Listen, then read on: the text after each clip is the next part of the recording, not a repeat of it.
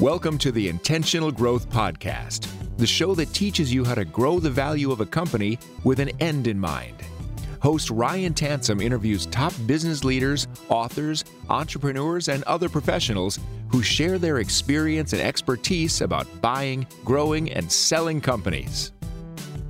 Welcome back. Thanks for tuning in. This is episode 233 of the Intentional Growth Podcast. Today on the show, we have a gentleman named Kevin McArdle, who is the co-founder and CEO of SureSwift Capital. SureSwift Capital acquires SaaS businesses from independent founders and takes them to the next stage growth. They have currently acquired 38 businesses within 5 years and just completed the raise of their first private equity fund. Kevin's passion for personal relationships and driving business results are at the heart of SureSwift's impressive growth to date. Prior to founding SureSwift, Kevin was a vice president at Cerner Corporation, which is a leading global healthcare IT firm. In his 15-year tenure at Cerner, Kevin held positions in sales leadership, operations, general management, client management, eventually becoming one of the youngest vice presidents in the company's 35-year history. Kevin and SureSwift's story is a prime example on how focusing on the right metrics, cash flow and enterprise value, and combining it with the right strategies and use of capital can help you accomplish even your loftiest goals. Whatever it is that you're solving for, a more valuable business is going to be the means and the vehicle that are going to allow you to accomplish your ultimate goals. Kevin's going to share with us how he was able to quit corporate America, why he decided to start buying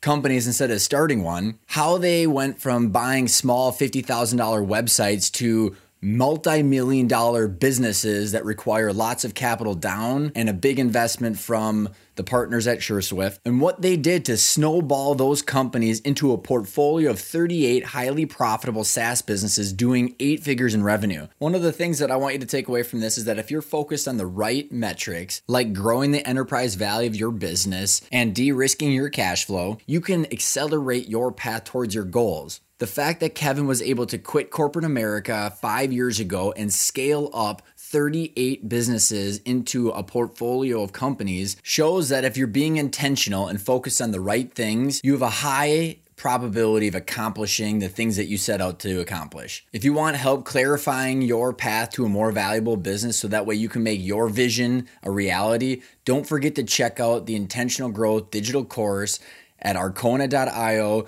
You can dive into the course by yourself with all 38 videos in 5.5 hours for $1,000, or you can hire me for 4 coaching calls over 4 weeks, and that's $2,000. And again, that's at Arkona.io. So without further ado, here's my interview with Kevin McArdle and SureSwift Capital. Sponsored by Arkona's Intentional Growth digital course. Ryan Tansom and Pat Hobby show you how to shift your mindset away from solving for annual income to focusing on strategies that create long-term value, giving you the freedom and choices to take control of the future destiny of your business. Accelerate your knowledge with 36 videos and dozens of exercises that combine decades of experience buying, growing, and selling companies. Learn more by going to Arkona.io or visiting the show notes. Kevin, how you doing, man? Very good, Ryan. Happy to be here with you. So we're wrapping up 2020. By the time this goes out, we'll be off into 2021, hopefully coming up with some sort of those projections that we all send out of the companies that we work with. Let's see if we can actually hit it on the mark. It will be good to have 2020 in the rearview mirror. It was a mess for a whole lot of reasons. So for the listeners, I'm going to connect a couple dots. You and I'm trying to even think who introduced us. I've just crazy small world, man. Like with you and I, we know a lot of the same online entrepreneurs. And then Arvid, who literally was just on the show, he finally got to the end. And I didn't even know it till the end. And he was like, yeah, I sold the SureSwift. And I'm like, shut up. I was like, Kevin? No shit. I just had lunch with him. So I'm just pumped because you got a super interesting background. And for the listeners, I've talked about like in our 5 principles, principle 3 is about exit options. And it's just about understanding them. And one of them is an acquisition entrepreneur. One of them is a strategic acquirer. And then one of them is a private equity. And you are a business buyer and you came at it from kind of a couple of those different angles.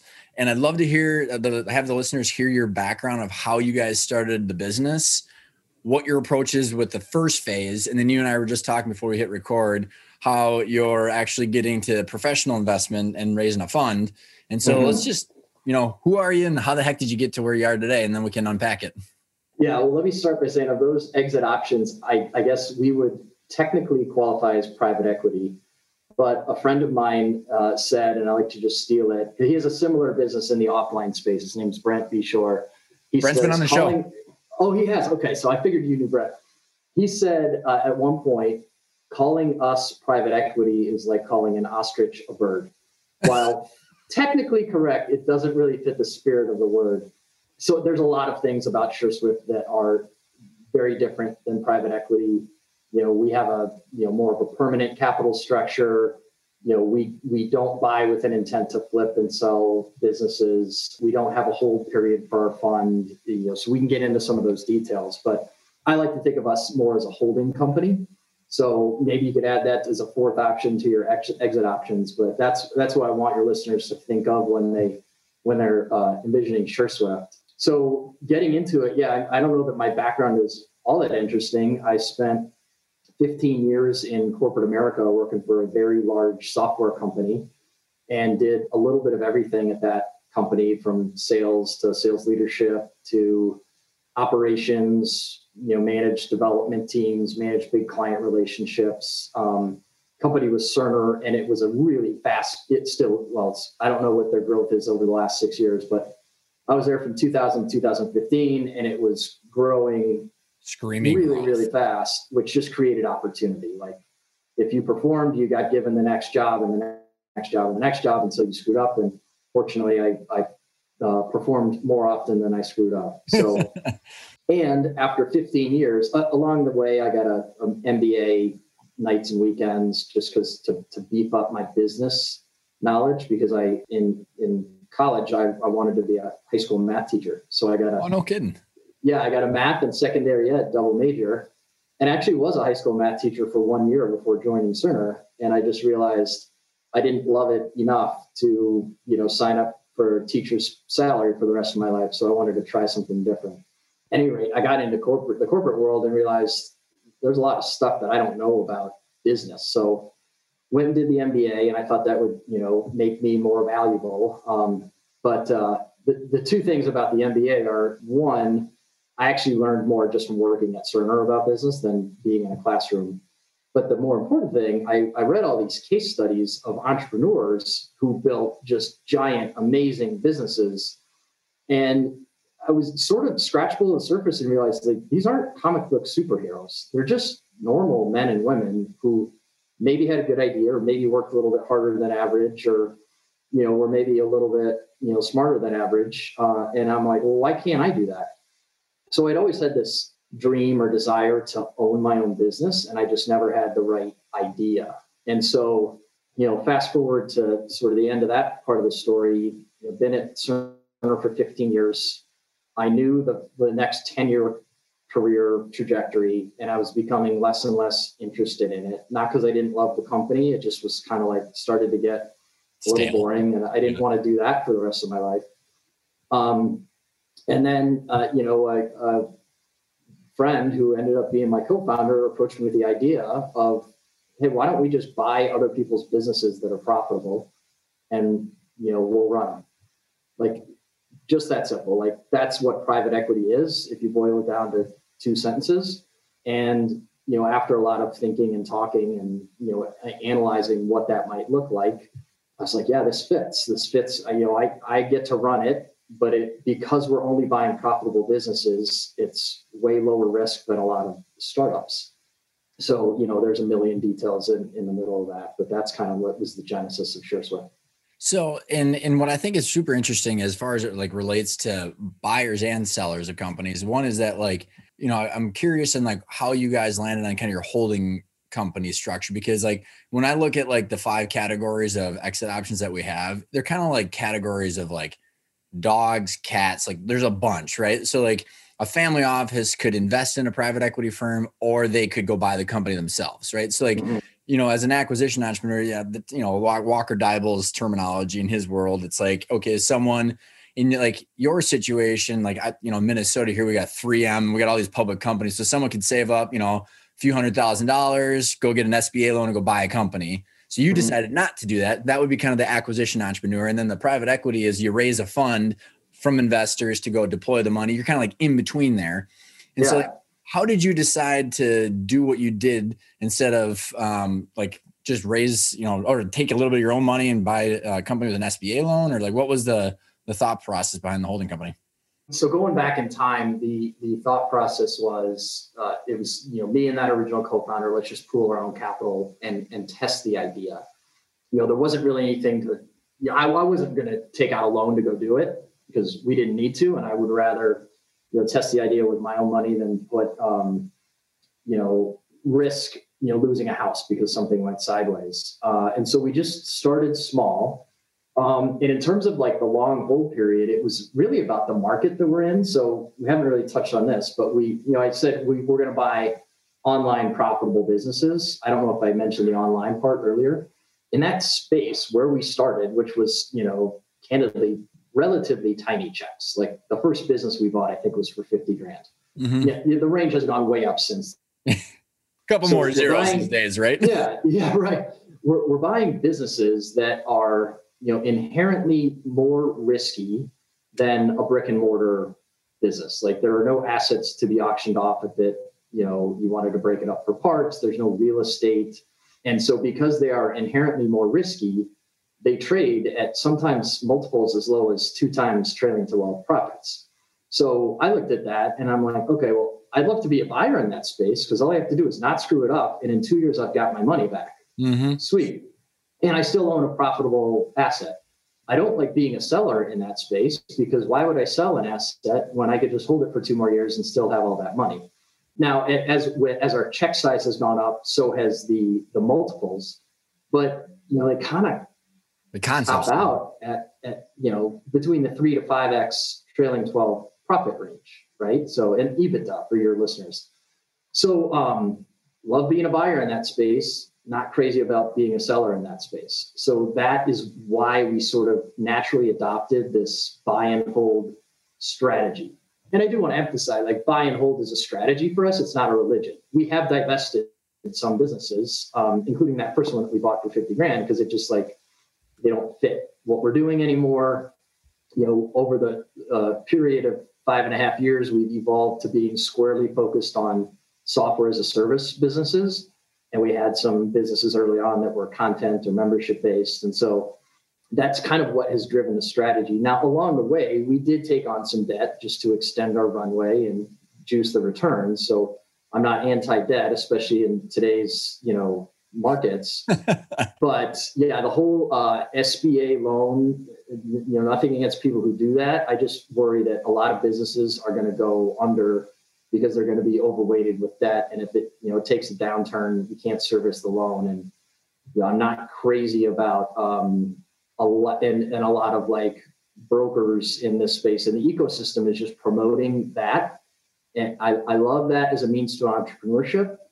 And I worry that somebody, especially somebody who's never been an operator before, decides they want to be an entrepreneur and they buy somebody else's business with other people's money, and just things can go wrong really easily in that scenario. Well, and I think it's super interesting, Kevin, because the point of the third principle being exit options is just to understand how you could eventually transition or liquidate some of your ownership. And I've always said you got a lot of these search funds out there, and people don't know that are, sellers. They don't know the difference between you guys and some individual Sally or Joe that's willing to take out an SBM. So therefore what they're willing to accept for price and terms with what the person's capabilities of running that business after close is so huge of a spectrum that they have to do almost just as much due diligence on the buyers than they do.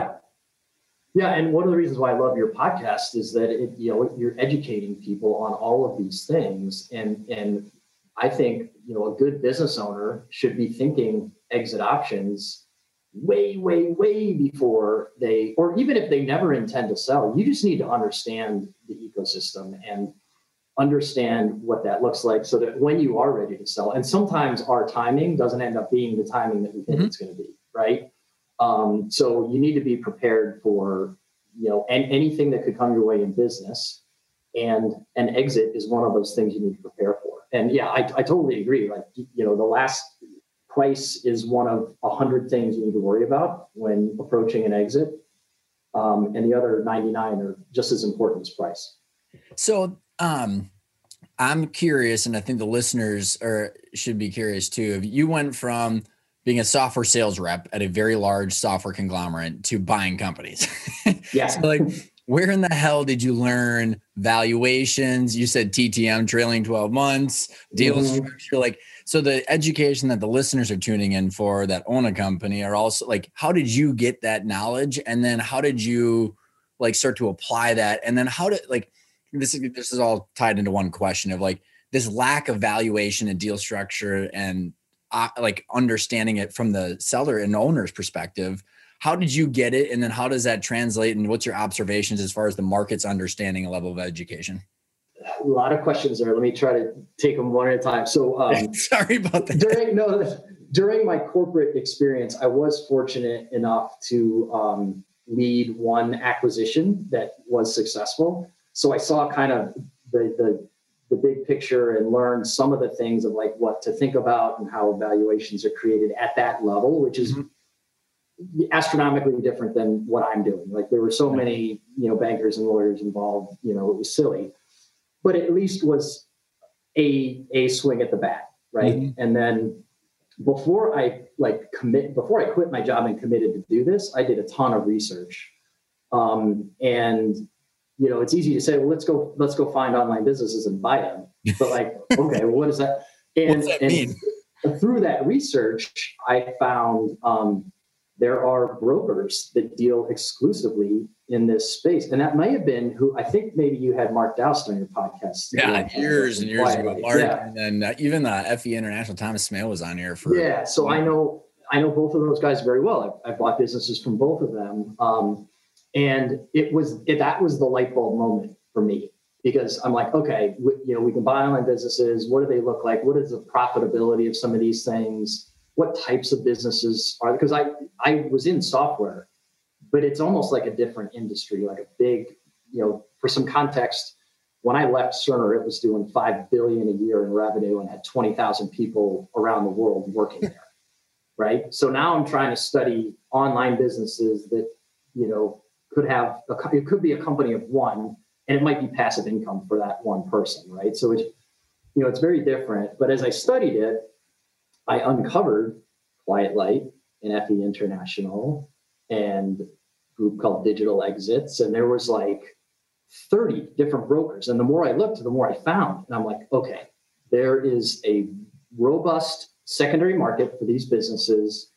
And I don't have to just like open a phone book and hope to find somebody that has an online business and hope that they're ready to sell. And it was those brokers early on just getting a whole bunch of reps. I got on their email list, and you get a new prospectus, often multiple times a day, and just reading and studying and realizing there is a kind of a range in there of like, this is what a reasonable, asking price would be. And these types of businesses have this different nuance. And these are the things that, so I learned from those sort of experts in the field, because all they do is turn out businesses. Not all they do, that undersells the difficulty of being a broker, but that was where I did a whole lot of learning really early. And then the biggest learnings happen when you actually start, taking punches and, doing these acquisitions and figuring out all the legal stuff and escrow and how to transition a business, and being burned once or twice are always good lessons. Making mistakes are always good lessons. And that's really, just like working at Cerner taught me more about business than sitting in a classroom and learning about business. I learned a lot just from reading these prospectuses from brokers, but I learned a whole lot more from as of recording, we've acquired 38 businesses in 5 years. So, a lot of those went well, some of those did not, and actually learned as much from the failures as I did from the successes. So 38 businesses in 5 years. There's obviously a lot of lessons that you've learned. You could probably go teach the MBAs at this point, right? So when you maybe like, there's a couple questions that I have is like, now that you're at, before we get into what you guys are doing now and how you've upped your game as far as raising a fund, this pool of capital, I'm curious on like, how did you fund these? And trying to think of what's the best sequence here is like, first, how did you fund them? And did you fund them with, as you continue to acquire them, you use the cash flow to buy the next one, or like, what was the process? And then is it just you and your other co-founder? Like what's the ownership? That's part of the story. Yeah. So it was me and the co-founder, our own capital. I think we did 5 or 6 deals that were in the low 6-figure range, and just to learn, can Kevin find good deals? Yes. Okay. Check. Can we close those? And can Kevin operate them? Yes. Check. And can I build a small team to manage these things so I can continue working on acquisitions and not get bogged down in the day-to-day operations of the business? Yes. Check. And as I get more, I'm seeing more deals, I'm building good relationships with these brokers, not just on their email list. And we're starting to see more deals that are bigger that we didn't have the capital to go execute on. And so we brought in 3 other partners and sort of recapitalized the business with more money, but just from, it's still 5 humans putting in personal money to go fund this thing. And so we start doing more and bigger deals. And clarification on that part. So when you recapitalize the business, for the listeners that may or may not understand like how that would work. So I'm assuming did you guys put a value on the whole portfolio of companies and then ask for equity from the other partners, or like what was the way of like understanding equity and how do you divvy that up? Because the early portfolio wasn't all that big, we went from, instead of I own 50% of the business, I own 20% because there's 4 other people, but I didn't put in any more money. They all put in large sums of money. I just committed to them. This is all I'm going to do for the foreseeable future, and I'm going to run it. Okay. So, and then along the way, that was Black Friday of 2015. So big milestones tied to holidays. I actually quit my job on July 4th, 2015, which I call it my Independence Day from corporate America. And then that Black Friday, we signed the new shareholder agreement and had new capital, which was immediately deployed on, some of it was immediately deployed on a couple of deals later that year. And then about midway through 2016, we had now a robust portfolio with a meaningful P&L, meaningful balance sheet. And I went and secured some senior debt and some mezzanine debt just to sort of extend that runway, which got us through, got us to just about Christmas of 2017. And then we continue to see more deals and everybody's super excited. And so my partners and I said, all right, well, let's put more money of our own back into the business so we can just keep funding. And then fast forward to today, as of reporting, we are about to close our first fund from outside investors. So, the great thing about our business is that it can scale almost infinitely. Like once you start digging in, and it's probably strange for your listeners to hear this, if you're not in this space, like, I know you understand it and you interviewed Arvid, and then he's like a prototypical bootstrap software entrepreneur. But it's this kind of odd segment of the worldwide economy that is massive, and yet most people don't even know that it exists. It's so true, man. It's right? So true. And so the reason I bring that up is like, we could, if we had enough money and the operational capabilities, we could go acquire 200 businesses in a year. Like, I don't think that'd be a good idea, but we could do it. And so, if our business just requires like ongoing addition of capital, if we want to continue to scale and grow, which we do. So, okay. And I want to kind of like cover some of the stuff in the current holdings company structure. And then we can talk about raising money and how that's different and because again, I think it's important for everybody to understand just the difference of these structures. But going back to like when you said, you went out and you found some senior debt, some mezzanine debt to extend your runway. One of the things that I've realized is kind of one of my missions, Kevin, is like this ability for people like your and I's discussion to have these conversations around capital and what that means. Because business owners, they end up hitting these thresholds, and a lot of it has to do with capital and then strategy. realistically. And so they hit their own ceiling from capital and strategy. And then they ended up either continuing to maintain that flat line or selling it. And so when you talk about like, so you got U5 and you've got this pool of companies, revenue, you got cash flow. Did you then go when you say did you put some debt on the overall structure so that way you were able to then, it's almost like refinancing, right? For the people that aren't really cash out refinancing, so you can then take that money and then go buy more companies, right? That's a very good analogy. And when we did it, it was pretty, I'm a big spreadsheet guy. So I built out the spreadsheet and said, okay, if we finish deploying the capital that we've already put in as a partnership group, and things continue to go well, what does that ongoing cash flow look like? And we would be able to continue to fund acquisitions through cash from operations. It just would have been way less interesting. It would have been a very slow and steady pace that frankly would not have, given me the income and lifestyle that I wanted. I'm just not that patient. Yep. That's exactly right. We secured the debt against the existing portfolio and convinced the banks, and it did require some convincing because just like most of the world doesn't know that this segment of the economy existed, our bankers had no idea what I was talking about. Like I had to define SaaS for them upon our first conversation. And I'm sure the bankers are going, all right, Kevin, so where's your stuff that we can take back if you fail? Tell me about the assets of these businesses. It's called a domain. An email list has some value. Let's talk about that. Yeah, no, it was we joke, but it was a legitimately, like, I had to educate these people on like what it looks like. And I'm the guy who just learned that this like thing even existed a year and a half ago. So yeah, I feel like I should say also, like, one of your questions, like, how did you decide on this strategy or that thing?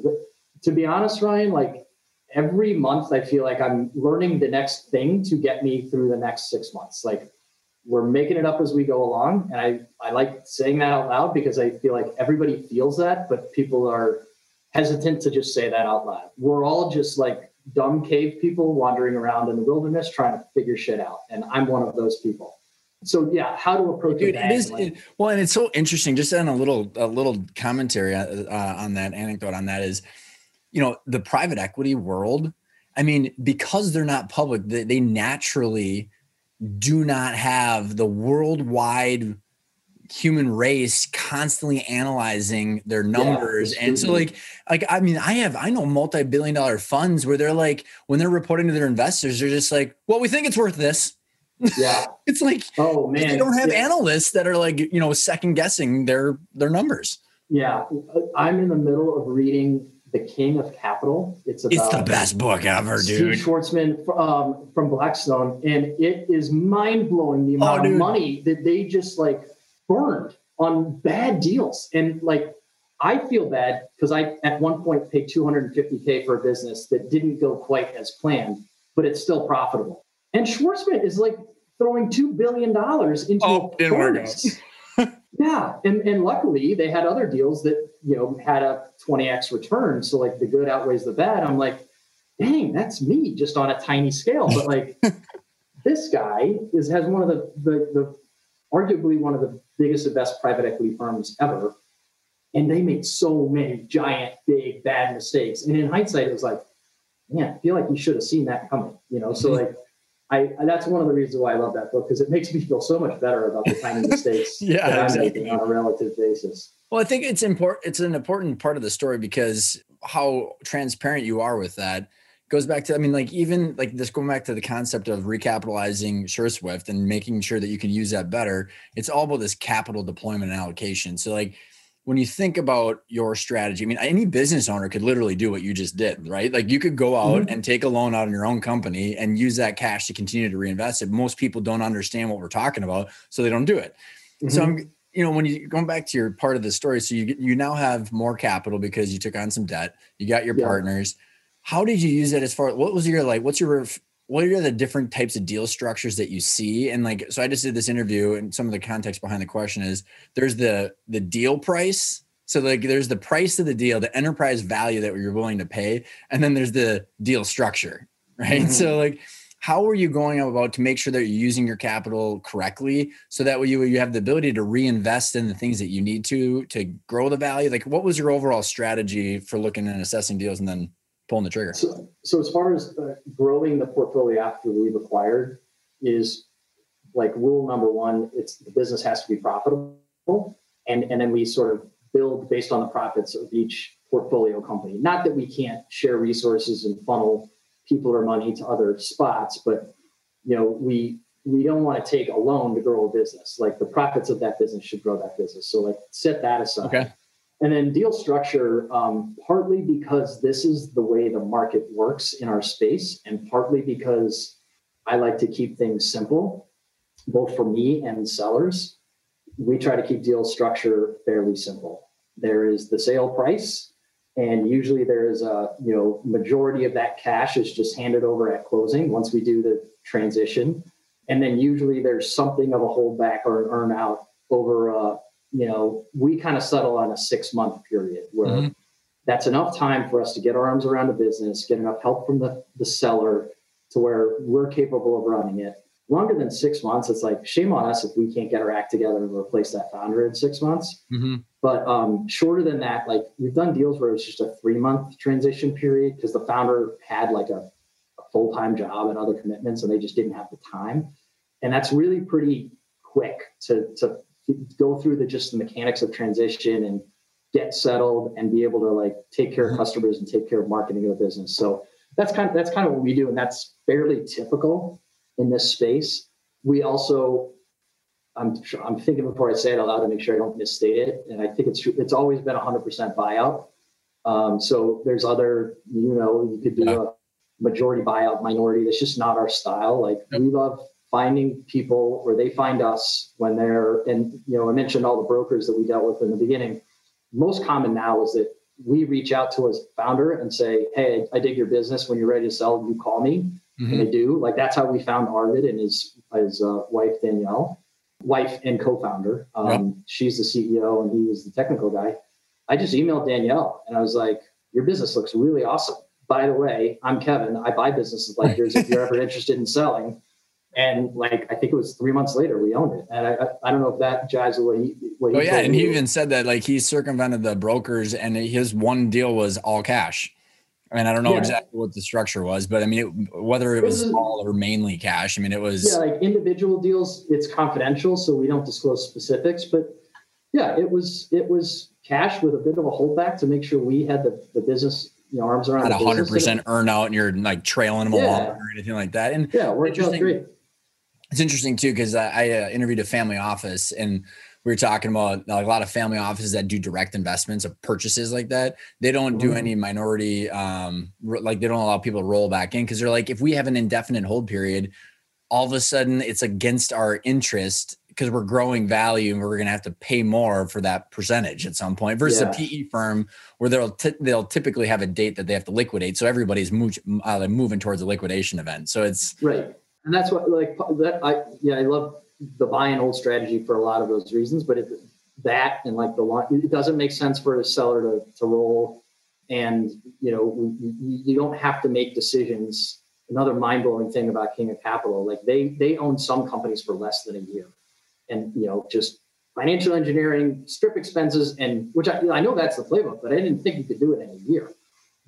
Crazy, isn't it, man? So and it's just that's fine. You're making a bunch of people a lot of money, but, I'm more interested in like long-term. This is my last job. I'm about to turn 44. I'm done. I'm doing this until I don't want to work anymore. And so I'm more interested in, the whole notion of playing long games with long-term thinking people. And the businesses that I own, I want to make sure they have long-term sustainability, just healthy growth. It could be fast growth, but I want it to be healthy and sustainable. So you just said a couple of words that I love using: sustainable, predictable, and transferable cash flow.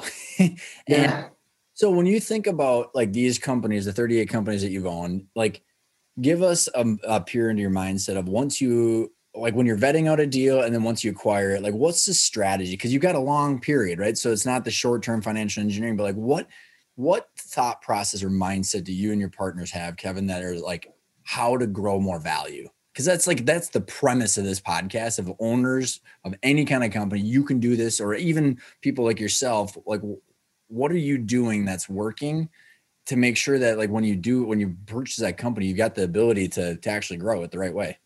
Yeah, well, one of the things that has worked is acquisitions are very much a team sport. So it's me and my whole leadership team that assess a business. We've got a dedicated growth team that all they think about is growing the portfolio. They weigh in on acquisitions. We've got technical experts, either based on the tech stack that a business sits on or the platform it's on, which avoids mistakes, but it also uncovers growth opportunities. And a simple way to think of it, Ryan, is all of the businesses we acquire are small teams. Often it's a technical founder, somebody who wrote all the code, him or herself. They hire a few people to help once the business gets big enough to support it. And the smartest ones know to start replacing themselves. So like the less they do on the day-to-day, that's that transferable cash flow that you're talking about. Where if I'm working full-time on the business, then the seller has to, or the buyer has to replace a full-time person with a pretty unique skill set, and that's expensive. Yep. So those are some of the, when it works well, how do I say this in a simple way? I've got immense respect for people like Arvid, and there's dozens of others that we bought businesses from that have built something out of nothing. Immense respect. And at the same time, shame on us if with 80 people around the world with all this technical expertise and all of these experiences under our belt of acquiring and operating 38 companies, if we can't take a business that's got a solo founder trying to figure it all out, him or herself, and if we can't do at least as well as they're doing, and hopefully a little bit better, then we're doing something wrong. Yeah. You know what I mean? And so that's like the basic premise of growth. And then looking backward, it's easier to grow a company after you buy it if it's growing before you buy it. We've tried. There's a little pearl of wisdom for your listeners, and I trademark that for Kevin McCardle. But we've tried the turnaround, and there's a lot of people raising funds out there to buy failed VC companies and strip away all the expenses, and we're going to turn around and make it profitable. And good luck to those folks, because that sounds really hard. I've kind of tried that before. It's really hard. You can get it really cheap, but it's hard to do. And we bought businesses that were flat because, we knew, and the sellers told us, we've kind of been ignoring this business because we're working on this other business that's growing. Perfectly reasonable. And we're like, well, that's flat, but we can make it grow. And turns out that's hard. It might be flat for a reason. And then we bought businesses that are, growing 50 to 100% year over year. And turns out those are pretty easy to continue growing 50 to 100% year over year. And you can even bend the curve upward a little bit. But it just comes back down to like, we have scale, we've got expertise like talent in the room. And we also have the experience of doing this a whole bunch of times and learning what works and what doesn't work. And we're just very much systems and process oriented, so that, another person that and that your listeners will know is Robert Smith from Vista Equity. Like, they always talk about their 110 standard operating procedures. And I just tried to steal that idea and say, okay, figure out what works, write it down, and do it across the whole portfolio, and learn something new, and then write that one down, and just keep leveling up our expertise. Got it. So then there's, when you buy the business and then you say, okay, what are we going to do now? How do you leverage that team? How do you leverage that experience? There is a concept I introduced into my partner and I's podcast called annual income versus long-term value creation. This is kind of a theory that like we've kind of identified of like most owners are solving for annual income, sucking the distributions out, sucking, the pay from their salary, and they're not reinvesting. So there's this thing called burning the J curve, burning EBITDA, right? So like, but the goal is it's just reinvesting back. You're reinvesting the cash flow back into the business.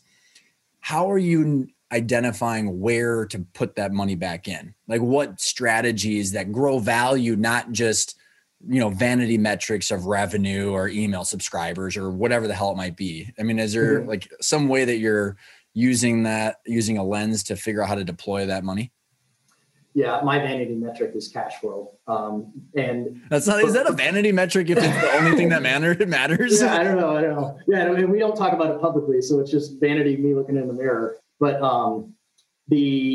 the simple way to answer your question, Ryan, is that the largest expense for any of these businesses is people. And so, if we take a business that's doing $30K a month in revenue and it grows to be $60K a month in revenue, that's because we've either, doubled the customer base or raised prices or some combination of the two. And so we're probably going to need to add team to support that 2x customer base. We're going to have to add some technical infrastructure and scale up the tech to support a doubling of the customer base. But you don't have to double the expenses to support that. Mm-hmm. So margins expand. Another thing that we do is paid advertising. So Google Ads or AdWords, some of your listeners will be familiar with.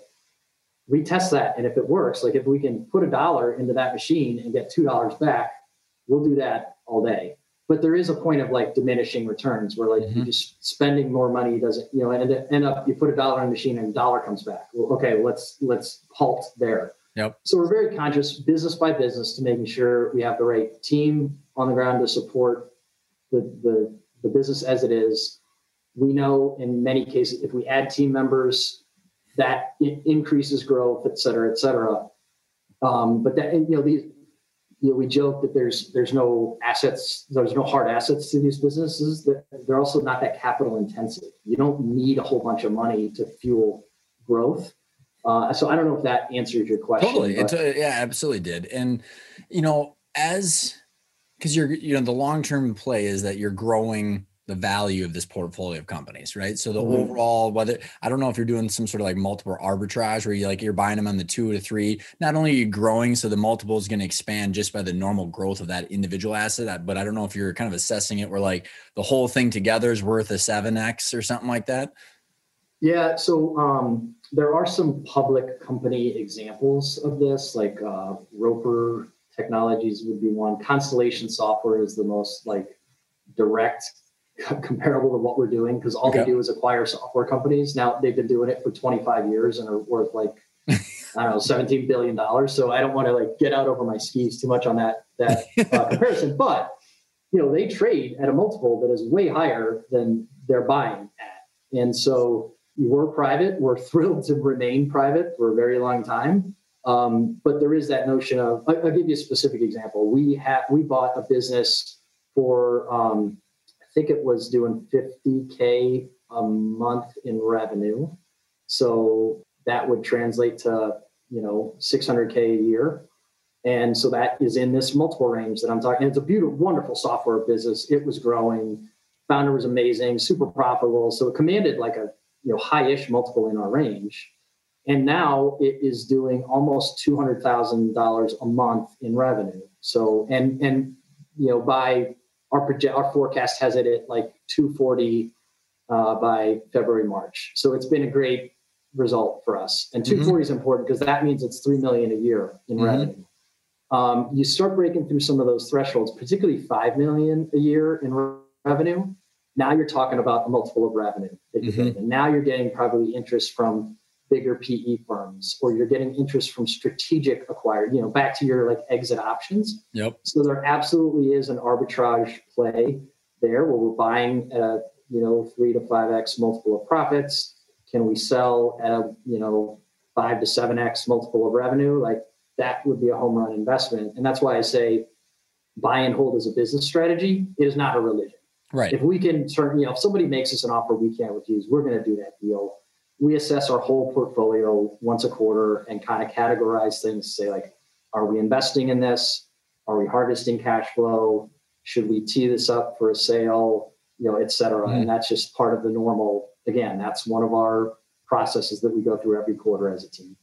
So this is an interesting time, I think, as we bridge into why you decided to raise some capital. But before I do that, I'm curious I'm just picturing myself in your position where you got 38 companies where I don't know how many you hold right now, but you have cash flow because I know you said that's your vanity metric. was there a personal factor into this of like you five want to tap into those distributions because you've got your salaries, but if you're constantly reinvesting, when you got 5 partners, one of the biggest challenges I see with any partnerships or families is like, you have to agree on how much you're going to pay yourselves versus reinvest back in. And most people don't even agree on that because they don't agree on the long-term strategy. So like, are you just rolling all the money back in, or is there some sort of agreement of like when and how you guys can pull some money out of the business? It's more about reinvesting in growth. So but to be honest, that has evolved. We started building the portfolio thinking, okay, we'll have all these companies that are just, churning cash. Cause like the profitability of these businesses ranges anywhere. I think the quote unquote worst that we bought, it's still a wonderful business, was 30% margins. And we bought businesses that were effectively, 100% margin. Like it was the owner's time and like almost no expenses. So they are very, they produce a lot of cash.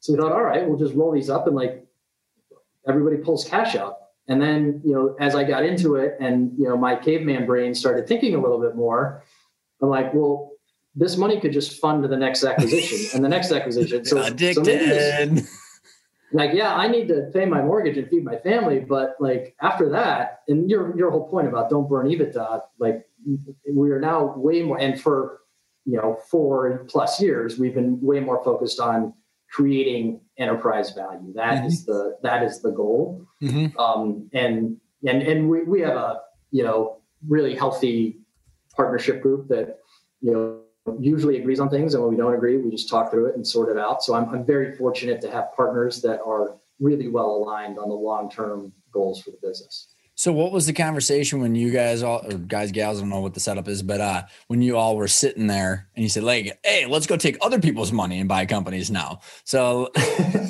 well, it was similar to the debt conversation, right? We were like, okay, this is working and we can keep growing at this pace, but it's working. And so maybe we want to accelerate our growth. And to be honest with you, I was the most hesitant because I knew I'd been working with 4, they all happen to be guys. I've been working with 4 guys for, 4+ years at this point. And I'm like, this is working. And if we go take on other investor money, that might feel like I have a boss. And I absolutely do not want to ever feel like I have a boss. And, it might be dozens of bosses if it's all these investors. And it took me a little while to wrap my brain around, like, is that what I want? But, 2 things. Again, I got out a spreadsheet and I'm like, okay, well, we're finally getting like really good at this. And we've narrowed our focus to just look for bootstrapped software as a service businesses. And as we narrowed that focus and I had a more and better team helping with it, we're getting really, really good at this.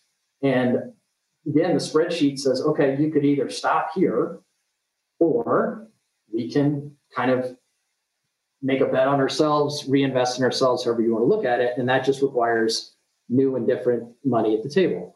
And so that was one thing. I just kind of said, okay, well, I'm a fairly humble yet ambitious person. And so I'm like, if this is going to be my job for the rest of my life, I want it to be, really big, really interesting, create jobs for hundreds of people, not just dozens. And if I want to do that, I need to get over this notion of having some bosses and go out and at least find out if investors would be interested. And so one thing, I just kind of got over it. And then the second thing was I started talking to investors about this concept and people thought it was really interesting and really cool. And they're like, Kevin, this is amazing. Can I give you some of my money and you just keep doing what you're doing? And had enough conversations and enough, good conversations that I was like, okay, I need to think about this differently. A good friend of mine, like when we're having a discussion about a challenge, he always likes to say, what if the opposite were true? And I was actually talking to him about, okay, if I bring on all these investors, I've got dozens of people and I'm managing their money. And what if they all feel like a boss? And he's like, Kevin, what if the opposite were true? What if it's the best thing that you've ever done? I'm like, okay, well, that might be possible. And it turns out it has been, like we now have 50 new people who have trusted us with their money. And about half of them are entrepreneurs themselves and have had either built and sold successful software companies, or they're running successful software companies.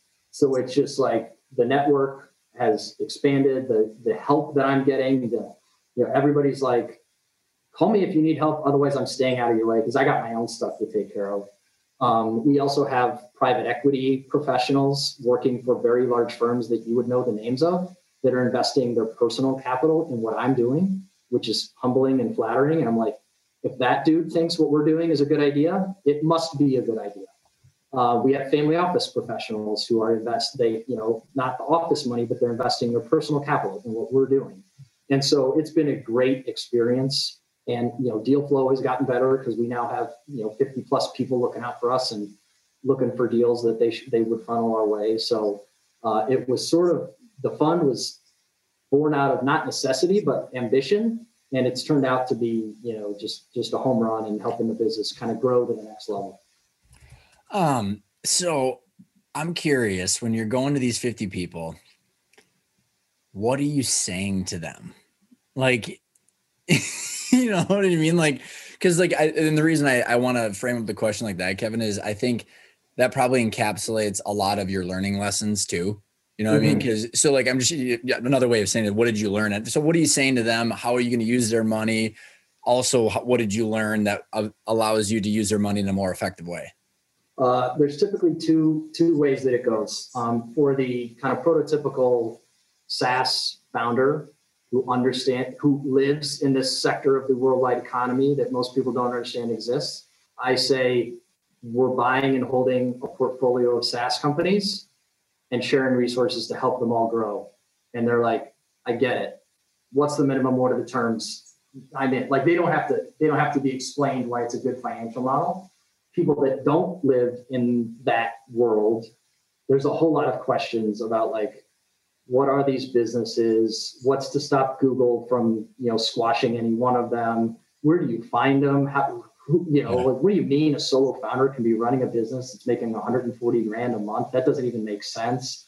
All legitimate questions that I had myself. And so there's kind of those two categories.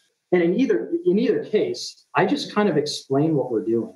And I kind of take the approach based on, they're all smart people, but it's a matter of like, how much do you know about what I'm doing because you've either done it or you have something similar.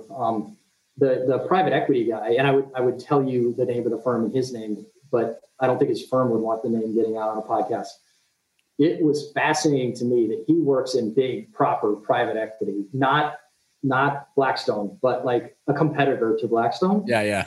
And yet he understood our market, my market, as well as anybody that I've ever come across, because he just started like learning and pulling on the thread and listening to podcasts and reading blogs. And like, I think he found me. I didn't even find him. Like he just emailed me and was like, hey, I like what you're doing.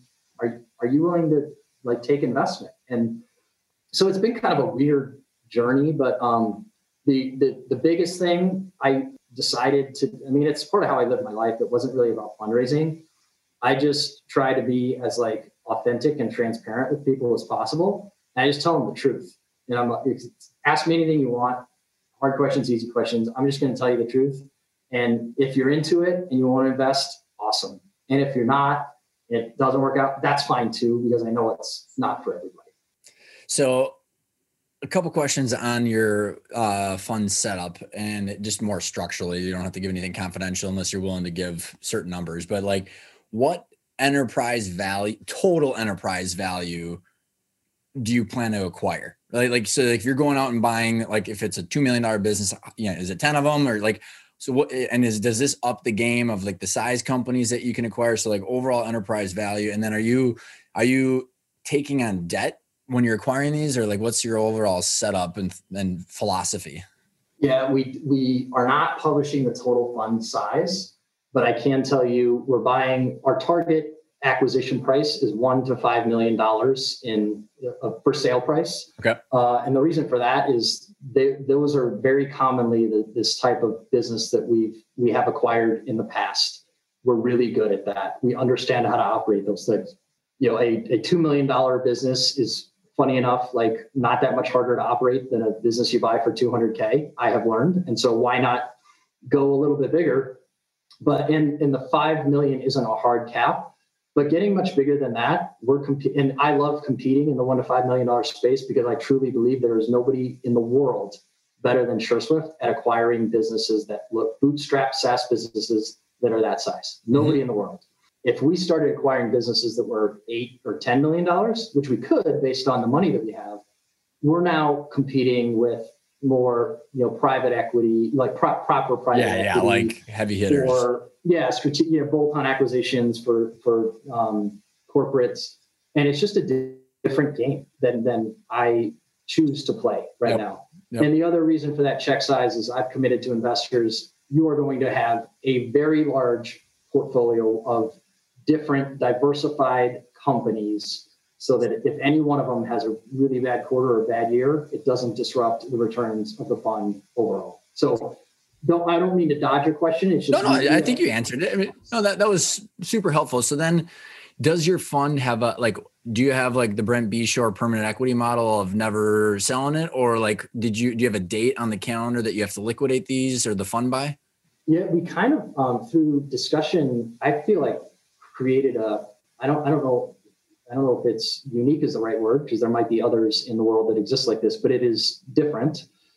So absolutely went in with the Brent permanent equity model. And I was fortunate. Awesome. He was helpful to me and advice and like pros and cons, do's and don'ts. So I went to early conversations with potential investors and I'm like, I want you to give me your money and we're never going to liquidate the portfolio because that doesn't make sense. And a lot of them agreed. Like some of these PE people that we're talking to were like, yeah, the worst part is that you have to sell your best assets. The guys from the business. The time of fund. And they're like, that doesn't make sense. Why would any business owner sell their best asset that's performing with us? And I'm like, yeah, that doesn't make sense. Let's not do that. And as we talked with advisors, attorneys, investors, they're like, you kind of have to have a way for people to get their money back. So what we structured, kind of a thing, Kevin.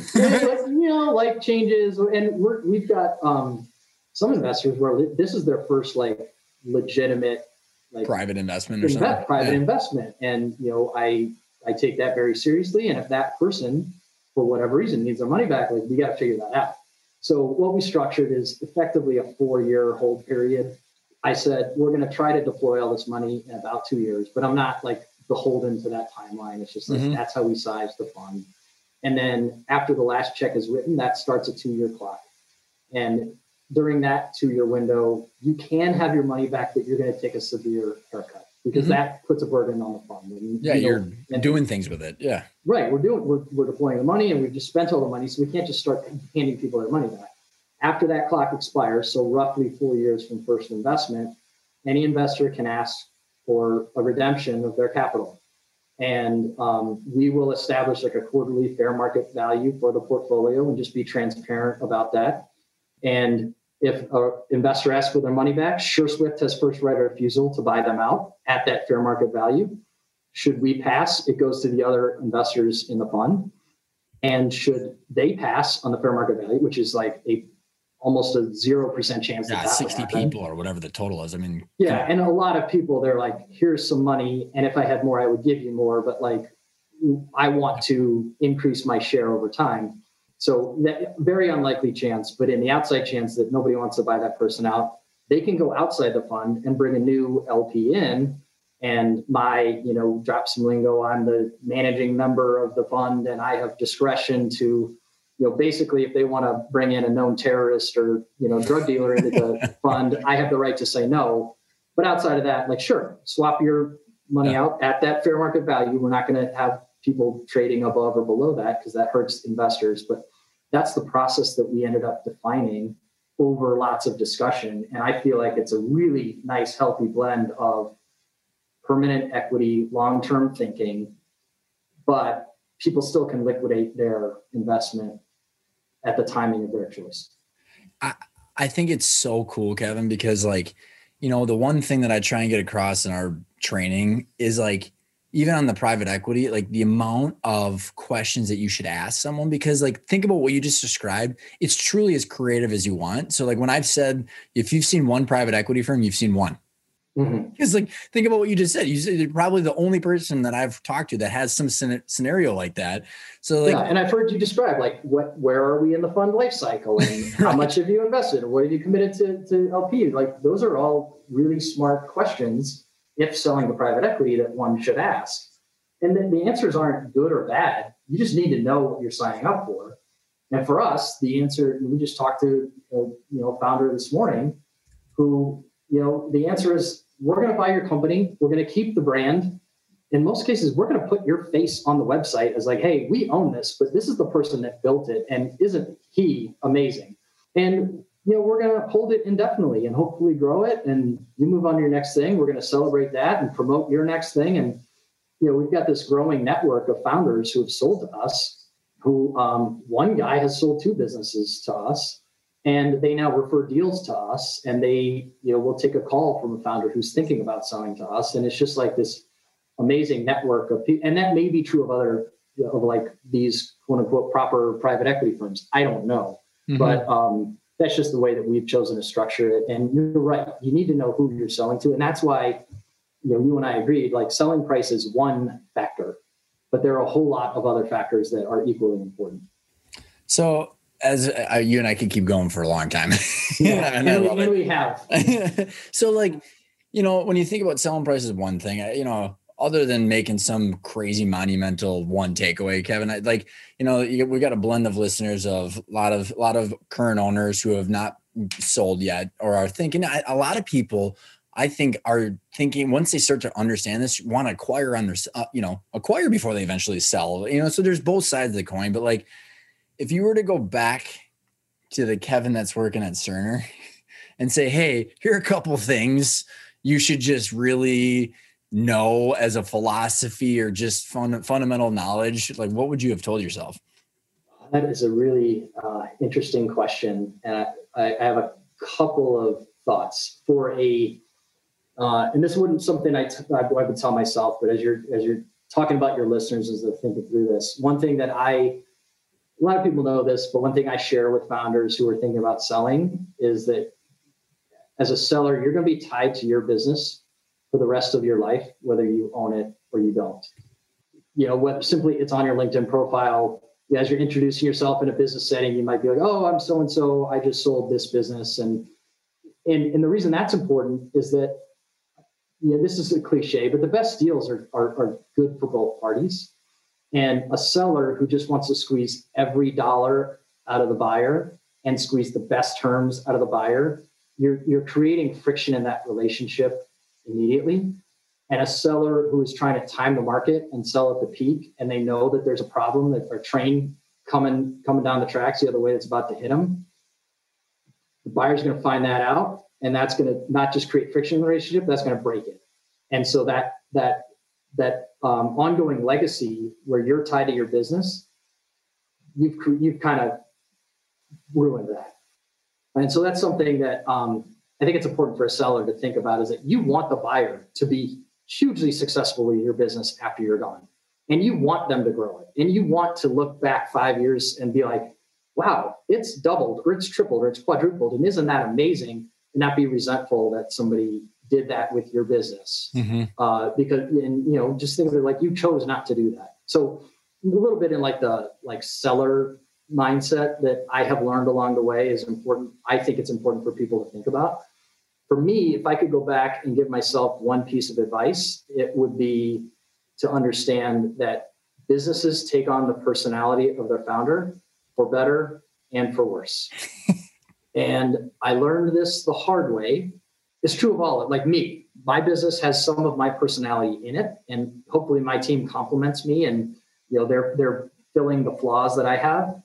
But especially solo bootstrap founders, the business takes on the personality of the founder. And the reason that's important is that I look back and the biggest bombs of our acquisition history, the biggest mistakes, the biggest black eyes, each one of them, I think back, and that founder, there was something that didn't fit with me as a person or us as a company.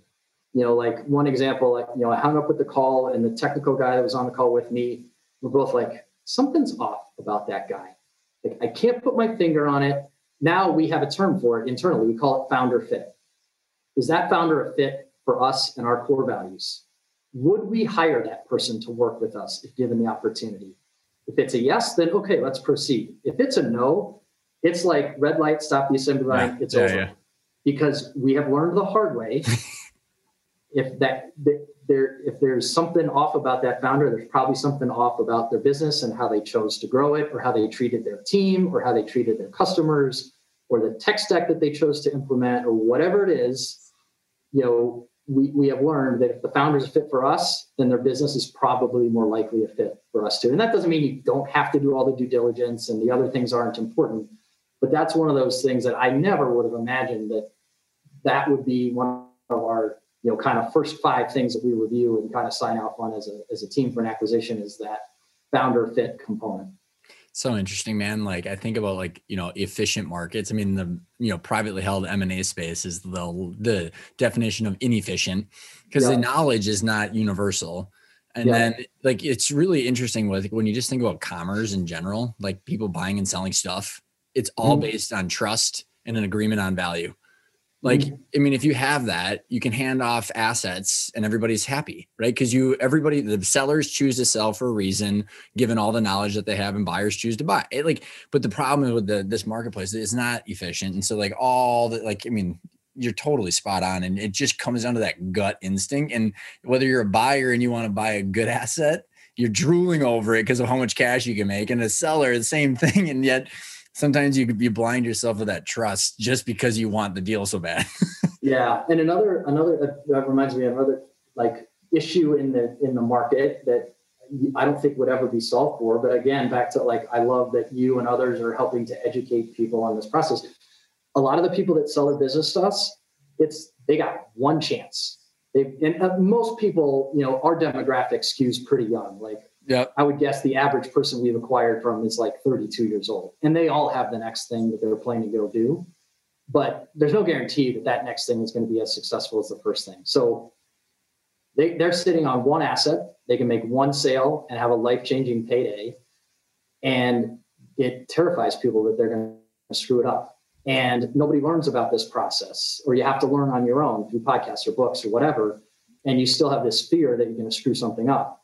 And then we're on the other side of the table, and we've done this 38 times, and it's not my one chance to get right or wrong. It's like, I really want to get it right, but if I miss something, it's not going to, screw up my net worth. Life. Yeah. And honestly, there's an information advantage and asymmetry there that we choose to flip on its head, and we choose to be a part of the education process. Chris, who's our VP of acquisitions, does a monthly webinar, just like how our business is valued, with no expectation other than we'd like to have your email so we can send you the invite.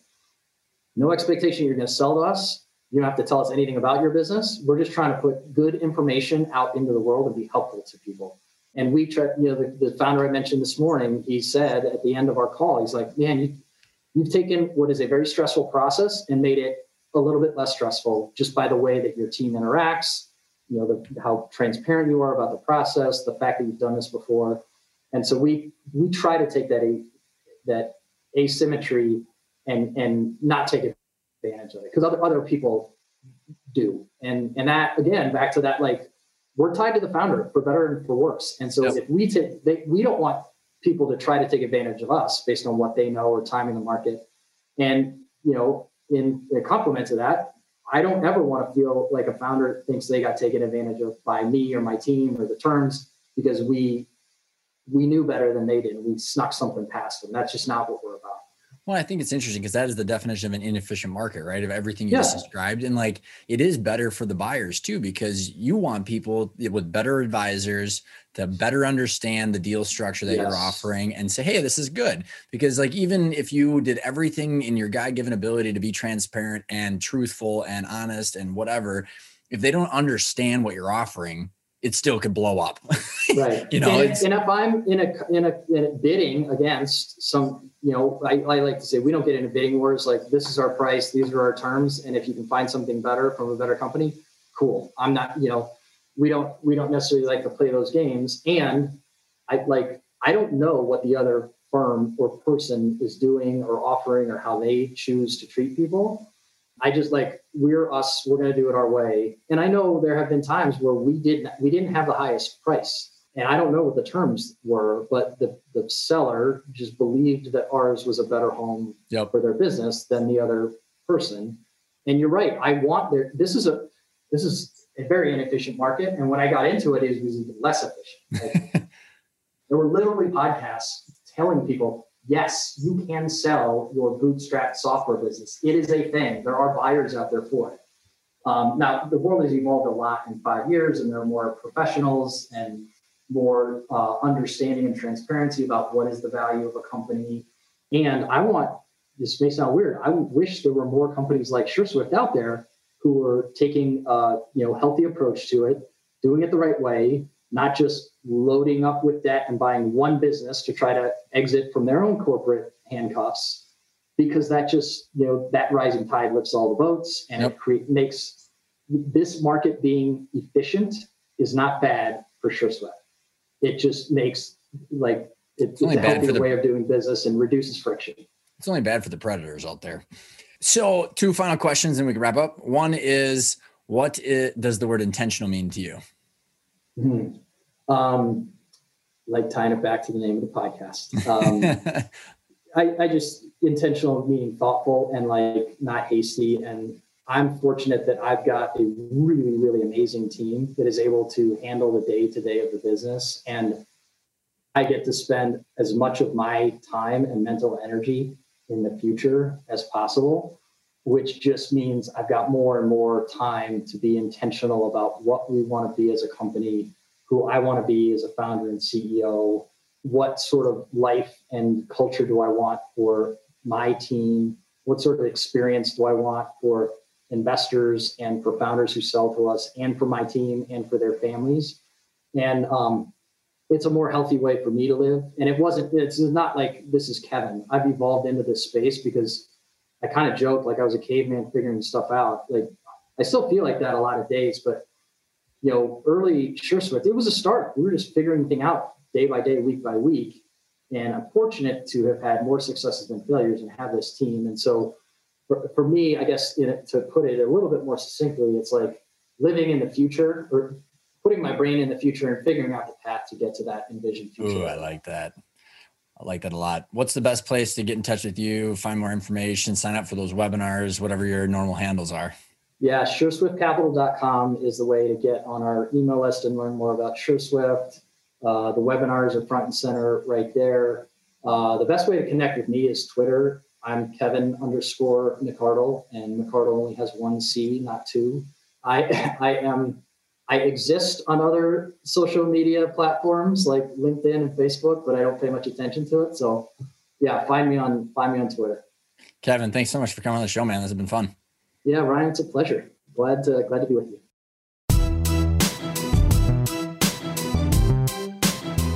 I hope the interview with Kevin was inspiring for you, because it's possible to accomplish some pretty insane big goals if you have the right strategies and the right focus.